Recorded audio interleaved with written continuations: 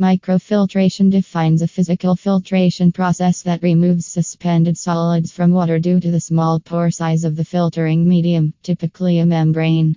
Unlike reverse osmosis and nanofiltration, a microfiltration system utilizes only physical filtration to remove particles in the zero point 1 to 10 micron range, including bacteria, but unlike nano and rho, microfiltration does not remove dissolved contaminants. Typically, similar to reverse osmosis and nanofiltration, microfiltration is carried out by cross-flow separation, where a feed stream is introduced into the membrane element under pressure and passed over the membrane surface in a controlled flow path. A portion of the feed passes through the membrane and is called permeate.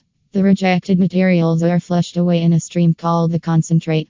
Cross-flow membrane filtration uses high cross-flow rates to enhance permeate passage and reduce membrane fouling.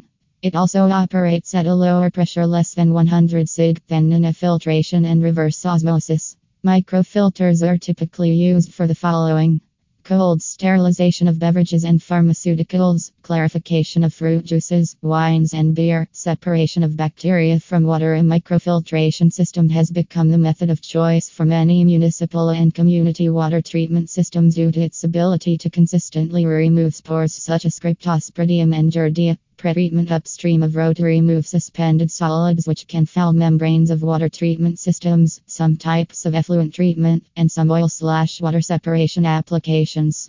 Like other membrane processes, microfiltration must be correctly applied with adequate pretreatment to prevent frequent and/or irreversible membrane fouling of water treatment systems. The water professionals have extensive experience applying this and other water treatment technologies to assure economical, effective long-term operation of the microfiltration system. For more information about the microfiltration process, please visit www.waterprofessionals.com.